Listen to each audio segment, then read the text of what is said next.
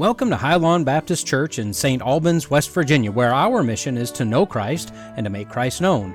We're so glad you're here. For more information, visit us online at highlandbaptistchurch.org. For 2023, we're embarking on the Year of our Lord, a user's guide to and through the Scriptures. So grab your Bible and join us as we journey through the Bible.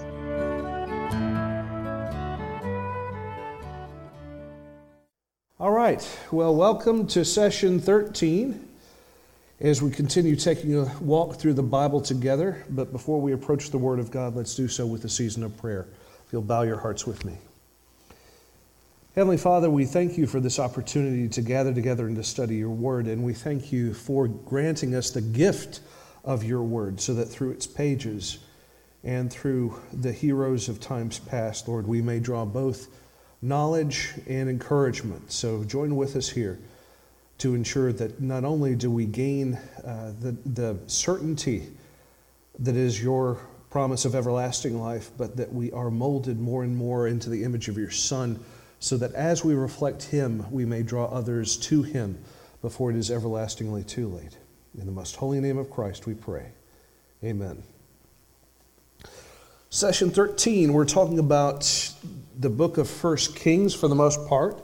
There is a lot of overlap between the Kings and the Chronicles. We'll get into more of that a little bit later, but for right now we're talking about the first half of 1 Kings, which is the reign of Solomon. Later on we'll be talking about a laundry list of other kings, both good and especially not so good, later on as the kingdom divides. But for right now, we're focusing on one. Now, through the course of the books of Samuel, both books were chiefly about three rulers. You had the last of the kings, the last of the judges, Samuel himself. The first king over Israel, King Saul of the tribe of Benjamin. Then, of course, you had King David. Now, as we're going from the books of Samuel into the book of 1 Kings, which is its direct sequel, the first half of that book is taken up by the reign of Solomon, and then after that, there are a bunch of smaller, much smaller, less detailed biographies of the kings of Israel and Judah from that point on. But we're concerning ourselves chiefly with the reign of Solomon, featured from chapters 1 to 11, including his rise to power, the building of the first temple, the splendor of Israel in peacetime. This is its zenith of its kingdom. Its unfortunate descent into idolatry and the judgment upon Solomon himself and the adversaries that God actually raises up in judgment over Solomon.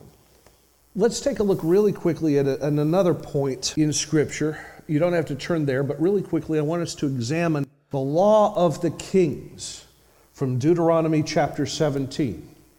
Now, before there were even judges ruling over Israel, Israel received the Torah, which contained a law that was over the kings. And this was highly unusual in the Near East. It's something that made Israel stand out among all the other nations that were surrounding it, because in those nations, a king was a law unto himself. He could do and or change however he wanted to. Now, later on in Babylon, that would shift, but for the time being, before the rise of the codes, the king was a law unto himself. But in Israel, the king was subject to the law. The king ruled underneath God. From Deuteronomy 17, from 14 to 20, we read that among other things, the king over Israel is to be chosen by the Lord, and him only. The king must be an Israelite. Now that seems like a well-done statement, but in the time of Jesus, that is violated. Herod was not Jewish. Herod was, if memory serves, he was actually descended from Moab. He was a Moabite, I believe. He must be an Israelite. He must not obtain great quantities of horses for himself. He must not send others to Egypt for trade. In fact, it is kind of hinted in the wording that he should not have any relations with Egypt at all, because Egypt was the place of slavery. He must not take many wives for himself. He must not accumulate great personal wealth. He must copy for himself a copy of the Torah. He is to go to the temple priests, where they will hand him a copy of the scroll of the Torah, and then he will have his own blank copy, and he will hand copy for himself the entirety of the books of the law, and he must read it and study it and meditate upon it daily for the rest of his life. He cannot consider himself in any way, shape, or form greater than the rest of the people of Israel, and he must remain faithful to the covenant of God. He is to be the first among equals. He is a chief executive officer, but he is not apart and above the rest of the people. That is what was supposed to set the kings of Israel as different from the rest of the kings in the region, the rest of the kings of the world, in fact. So this was an entirely new form of royalty. Also, going into this section, we have to consider the judgment of God against David's family, where in 2 Samuel chapter 12, we read that God pronounced that the sword will never depart from your house, meaning that violence would always somehow, some way, be looming over David's family. In the opening of the book of 1 Kings, David's fourth son by birth, Adonijah, his oldest remaining son, attempted to overthrow David, assuming that David was on his last legs and was about to die. He was known to be a disobedient son, but it's also revealed in God's word that, kind of like the judge before Samuel, he was never rebuked for his bad behavior.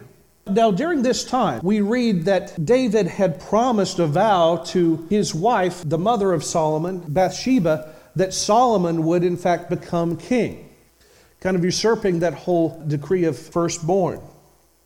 But Adonijah took upon himself the right outside of David's knowledge. He obtained a military escort. He curried support from several court officials, including Abiathar the priest. But there were several others within the palace that refused to side with this because they knew his character.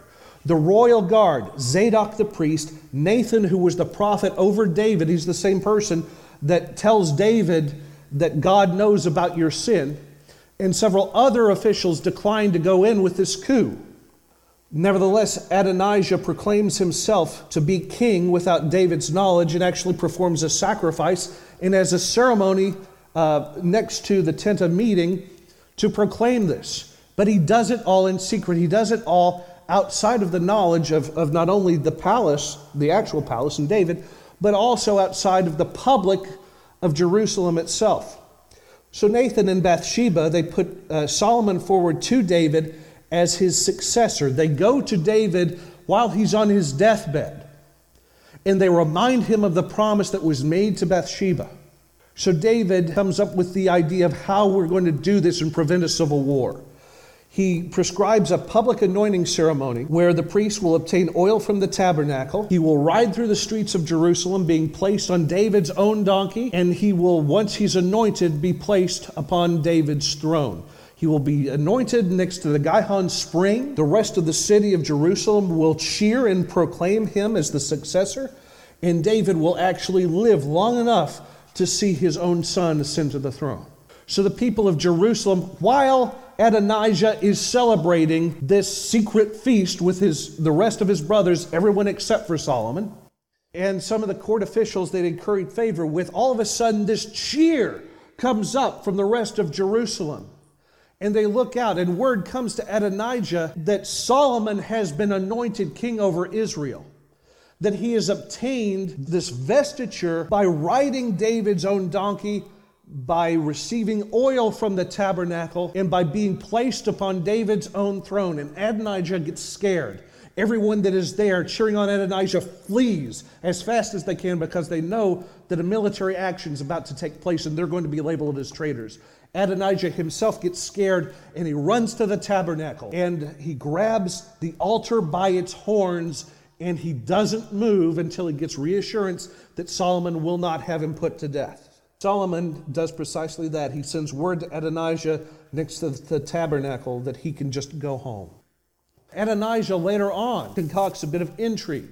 We learn through a combination of the kings, and I believe that it's also mentioned in 1 Chronicles, that David was severely stricken. He was ill. Actually required a nursemaid, if you will, to assist him. Someone who Solomon himself was in love with. In fact, if you read the Song of Solomon, her name isn't mentioned, only her ethnicity. And it matches the lady who was David's maid. So, it's kind of a compensation trying to undermine Solomon's authority, and knowing that Solomon apparently had these feelings for the Shulamite woman, Adonijah asks Bathsheba, knowing that Solomon could never refuse a request from his mom, he asked Bathsheba to make this one request on his behalf, that he is allowed to marry the Shulamite woman. And the second that she does, just to make peace with the family, she goes and she asks Solomon if he will allow this to happen, because not only is king over Israel does he have that political authority, but he assumes authority over the house of David as well. He knows that the intrigue is up. He knows what's going on. And he, at that point, sensing the rebellion that's about to take place, calls for Adonijah's execution.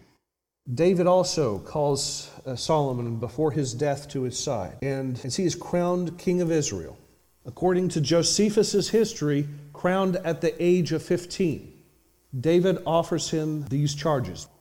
Be strong. Be a man. Observe the law and the covenant of the Lord your God, and God will be faithful to keep his promises made with that covenant that he gave to David. He also asked Solomon to discharge some very overdue punishments. Let's take a look at 1 Kings chapter 3. 1 Kings chapter 3. This is one of the most famous passages regarding King Solomon. It's where God himself makes a covenant with Solomon, son of David. Solomon made an alliance with Pharaoh, king of Egypt, by marrying Pharaoh's daughter. That should halt you right there, because we just discussed some of the things that the king of Israel is never to do. Solomon brought her to the city of David until he finished building his palace, the Lord's temple, and the wall surrounding Jerusalem. However, the people were sacrificing on the high places because until that time a temple for the Lord's name had not been built.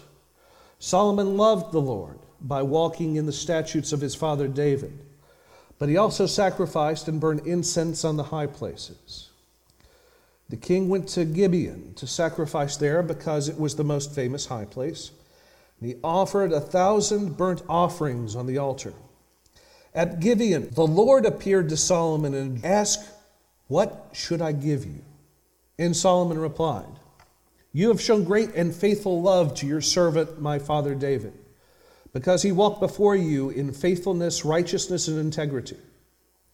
You have continued this great and faithful love for him by giving him a son to sit on his throne, as it is today.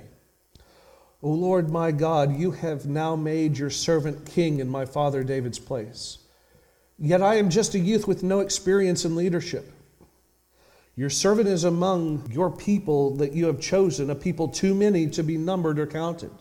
So give your servant a receptive heart to judge your people and to discern between good and evil. For who is able to judge this great people of yours?" So what is Solomon asking for? Wisdom. He's not just asking to be intelligent. Give me a receptive heart. What is he asking to be receptive to? The will of God himself. For the fear of the Lord is the beginning of wisdom. This is how we see his own proverb come to pass. Now it pleased the Lord that Solomon had requested this.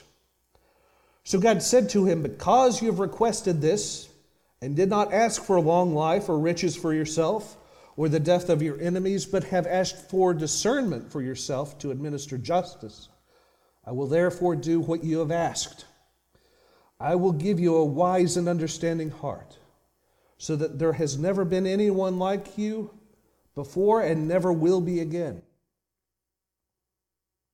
In addition, I will give you what you did not ask for, both riches and honor, so that no king will be your equal during your entire lifetime. If you walk in my ways," underline this. This is important. This is a difference. The Davidic covenant, a good deal of it was unconditional. Here's a condition. If you walk in my ways and keep my statutes and commandments, just as your father David did, I will give you a long life.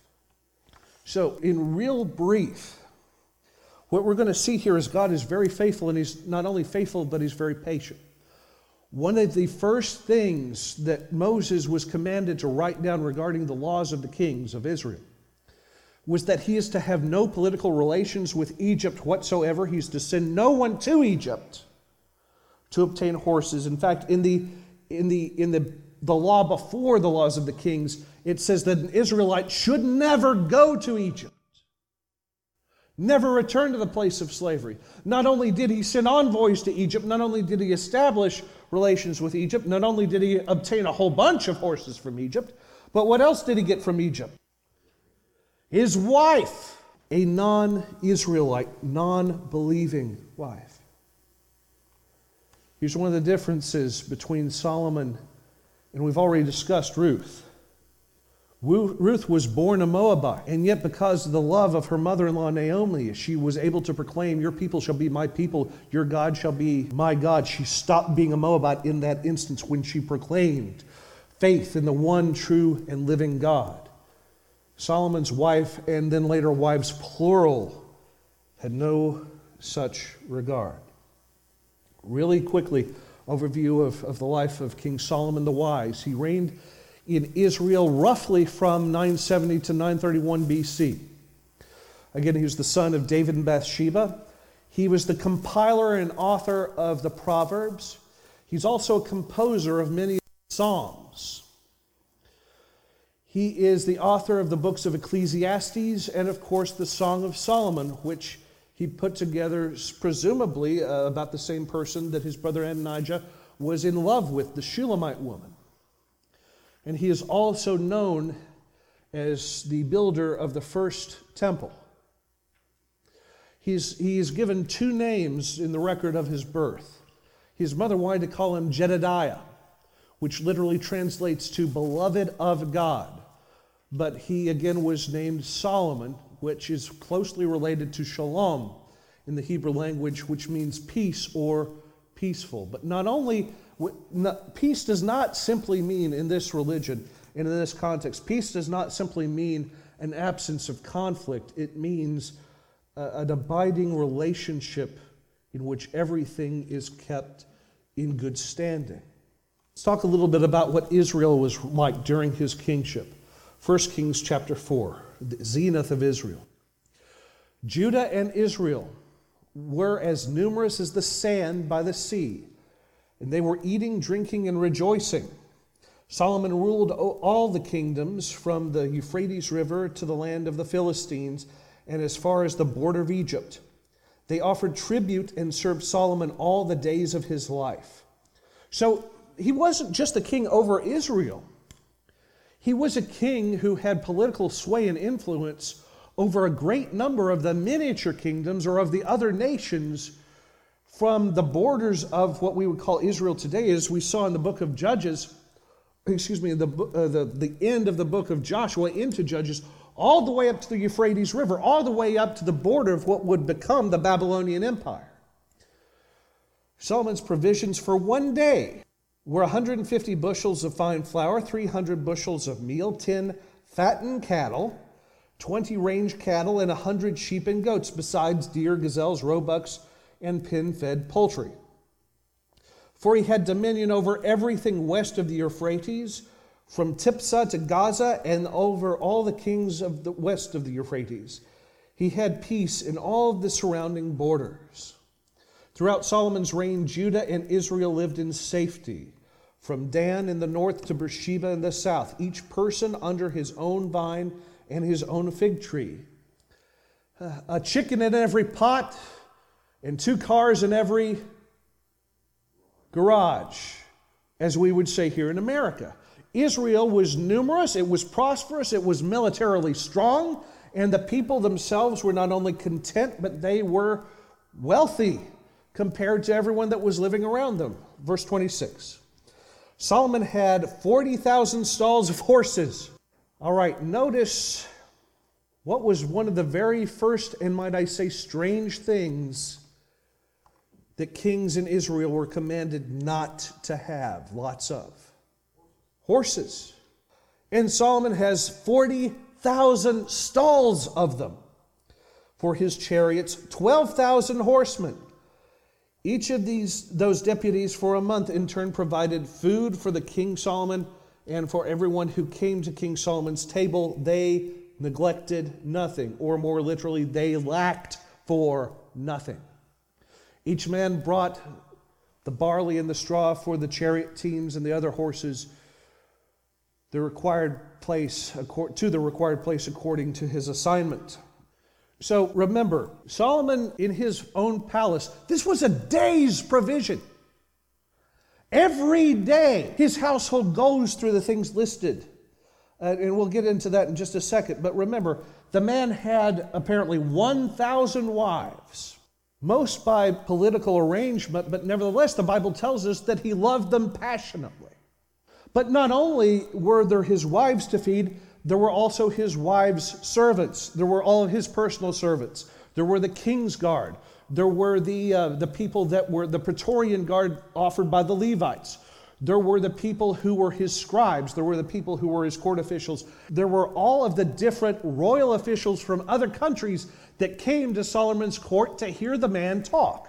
He was a noted and famous lecturer in his day for a multitude of different subjects. He had a reputation for being a learned person, and people traveled internationally to hear from him. So in brief, the population of Israel grew and they were content.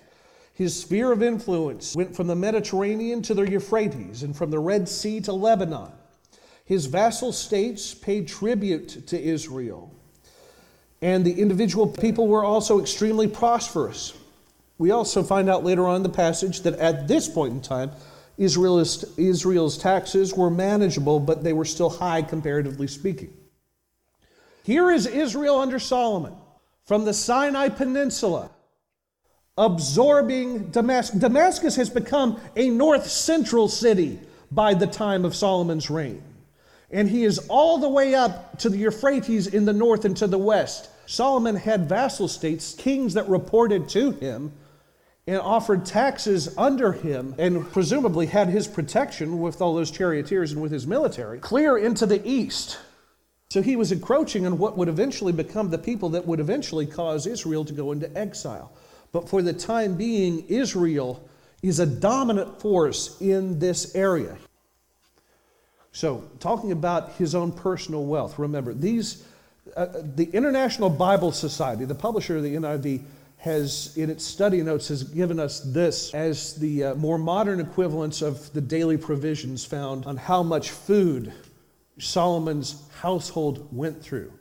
5 metric tons of flour, 10 metric tons of meal, 10 heads of stall-fed cattle, what we would call veal, 20 heads of pasture-fed cattle, regular beef, 100 sheep and goats, as well as wild game that it doesn't even list, 4,000 stalls for chariot-grade horses, 12,000 horses, and according to 1 Kings 11, 1 through 8, 700 wives of royal birth, 700 princesses, and 300 concubines, presumably women of lower rank who may have come from the servant end of things, similar to what happened with Hagar and Abraham, or the other 2 wives of Jacob. So altogether, he had 1,000 marital relationships. In his personal influence, he is known to have composed over 3,000 proverbs, 1,005 songs. He gave lectures on a variety of subjects, including horticulture, animal biology, economics, and justice. When talking about the first temple, the preparations to build the temple, including some of its initial building material, had started being collected by his father David, including plans that we find out in the books of the Chronicles were handed to him by God. Construction began, the Bible tells us, 480 years after the Exodus event. The construction included beams made of the cedars of Lebanon as well as quarried stone. Altogether, 183,300 workers were called to task to this thing. If we'd had more archaeological evidences to satisfy a bunch of naysayers, this would be, and is, in my opinion, one of the wonders of the ancient world. Of those that were assigned to task include quarriers, carpenters, loggers, masons, supervisors, and many other skilled workmen for that day. It was built in a similar pattern to the sanctuary of the tabernacle. And according to 1 Kings 6 and 2 Chronicles chapter 3, at its highest point, it was 207 feet tall, 180 feet long at the ceiling, 90 feet wide. Something I want you to realize here when you read through what all it was constructed of and for. Almost all of the external appliances, everything outside of the sanctuary building, were made of bronze. What is bronze symbolic of prophetically? Judgment. Because bronze can stand the heat. Nevertheless, all of the internal appliances were made out of gold. Storage spaces were also constructed surrounding the temple sanctuary as place for the serving priests of the time. There were also 2 non-load-bearing ceremonial pillars which stood in front of the entrance to the temple proper. Their names were Jachin and Boaz. Jachin meaning he will establish, Boaz meaning in strength. In other words, the 2 pillars of the Hebrew religion, if you want to think of it this way, are in his wisdom and in his strength. Here you've got a cutaway of the temple sanctuary with the storage rooms for the priests on the outside. You have the entrance to Solomon's porch. That's that section right before the main door of it. The holy place, kind of like the tabernacle, which is 2/3 of the building, where you have the tables of showbread, and you have the menorah. Here, instead of just one menorah, you have a bunch of them. You have 10 of them, I believe that it was. Then, of course, you have the temple veil, the giant walled curtain, which stands between the priests and the holy place, or the Holy of Holies, in which the Ark of the Covenant was stored. And again, 1 day a year, after great ceremonial preparation, was someone allowed to venture into the most holy place, the Holy of Holies, to offer the sacrifice on behalf of the people Israel by sprinkling the ark with blood. Now, they were supposed to minister before God day and night, but they never entered that curtain except for the Day of Atonement. On the outside there, you have the bronze seas, that big bowl of water there where the first, what we would today call baptisms, would take place. That was for the ceremonial cleaning of the priests before entering the holy place. And it was also where proselytes, when they were converting to Judaism, where they would be dunked effectively. They would go into the water from a different tribe, a different nation, a different ethnicity, a different religion, having pledged themselves to Israel, and they would emerge a member of the Commonwealth of Israel. Now, when Herod comes to power as a way of placating the locals, he will greatly expand both the temple's grounds and the temple complex itself. Unfortunately, this was the height of Solomon's career as king over Israel. This is where, unfortunately, we have to start looking at his life in terms of being a warning.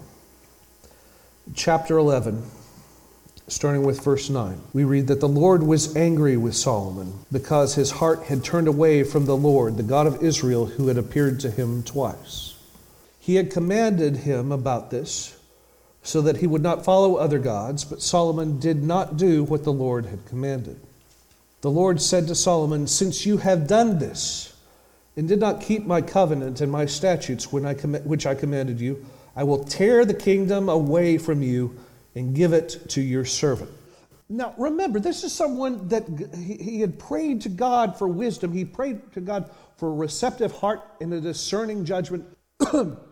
Nevertheless, because he had allowed himself to be involved with foreign women who worshiped foreign gods, who were idolaters in their own right, he allowed other temples to be built in Israel within eyesight of his own temple dedicated to God, to serve as places of worship for his wives, some of whom were Canaanite, one of whom, as we learned, was an Egyptian. So in eyesight of the exclusivity of God, this symbol of God's divine authority, he also builds other shrines in high places. He builds other temples to other gods within the land of Israel, so his wives could have a place to worship their own gods in the Holy Land. And they drag him into that worship. Solomon, son of David, king over Israel, became an idol worshiper at the behest of his wives. Having heard audibly the voice of God twice. Since you have done this and did not keep my covenant and my statutes which I commanded you, I will tear the kingdom away from you and give it to your servant. However, I will not do it during your lifetime for the sake of your father David. I will tear it out of your son's hand. Yet I will not tear the entire kingdom away from him. I will give him one tribe. I will give one tribe to your son for the sake of my servant David, and for the sake of Jerusalem that I chose. So his judgment was that the kingdom would be divided. You've already heard it said, Israel and Judah, or Judah and Israel. From the time of Solomon's son Rehoboam on, it will be Judah in the south in a near state of constant civil war with the other tribes of Israel to the north. The kingdom will be divided. One of Solomon's servants will rebel, and only Judah will remain faithful to David's line. Later on in history, Simeon, of course, gets absorbed, and later Benjamin will align with Judah. And again, as God put it, for David's sake, this will happen to Solomon's son and not Solomon. Solomon will continue to live his own life as king over Israel. One of the adversaries that God raises up in this chapter is an administrator for the tribes of Joseph by the name of Jeroboam. He himself is an Ephraimite, meaning he's from the tribe of Ephraim, the largest of the two. He's appointed what you could call a public works supervisor under Solomon during the construction process of the city of David into what would become Jerusalem. During this time period, toward the end of his life, Solomon increased taxes. And because of this sense of discontent that grew up within the citizenry, Israel grew discontented, began to rebel, and saw Jeroboam as a potential ringleader. God actually appointed a prophet, Ahiah, to go to Jeroboam and reveal what was about to happen. So he goes wearing a coat made from 12 different strands of cloth. And he takes his cloak and he sees Jeroboam in a field walking away from Jerusalem. And the prophet takes his own cloak and he rips it into 12 pieces. And he hands 10 of them to Jeroboam, explaining that 10 of the tribes of Israel would be under his rule, that God would give them into his hand. Learning of this, Solomon attempts to arrest Jeroboam, but he escapes into Egypt until after he hears of Solomon's death. And that's where we'll end the first half of 1 Kings. For discussion, of course, as always, get together with your small groups, read over and share your journaled highlights. But I want you to consider this as we approach the latter parts of the kings of Israel. What are the sources of temptation today? Not the individual temptations. What are their sources? Where do they come to us from? Are there forms of idolatry today? There aren't many of us that have these small statues that we burn incense to in our homes right now. Is idolatry still alive and well in our society today? And what key differences, and again, this is in discussion in your groups, what key differences can you discern between believers at this point in history and today? What are key differences, at least two? What are key differences between believers in the Old Testament and New Testament Christians? Please continue to meet with your groups. Please encourage one another, and please stay in God's Word. Any questions, either online or from you all, before we dismiss? If not, let's pray. Heavenly Father, it is again we give you thanks and praise for this time, that we can come and learn more about you and to continue to support and strengthen each other as we journey together through your word, which is precious to us. As a church, we ask that your healing hand would be upon those that could not be with us this evening, those who are precious to us, that need a special touch of your hand, to be strong, to be granted your comfort. But Lord, for us, continue please to open our hearts, our hands, and our minds to you as we dedicate this time and ourselves into your hands without reservation. And thank you for the lengths that you went through so that we may have a copy of this precious gift of your word before us. So use it to help mold us and shape us into your image, to teach us what you would have us to know, so that when the day comes, we have what is needful to helping others come to know you in a free pardon of sin, before it is everlastingly too late, and to live a life worthy of your children before you. In the holy name of Christ, we pray. Amen. Thank you for joining us at Highlawn Baptist Church. We pray that you were blessed by today's message. At Highlawn, we believe that when you love God, you share His Word. When you love others, you spread the gospel. We would love for you to join us next time, and if possible, to join us in person. To contact or learn more about us, to donate to our ongoing ministry, or most importantly, to learn about the salvation offered to you through the sacrifice of Jesus Christ, visit us at highlawnbaptistchurch.org. Once again, thank you, and God bless you.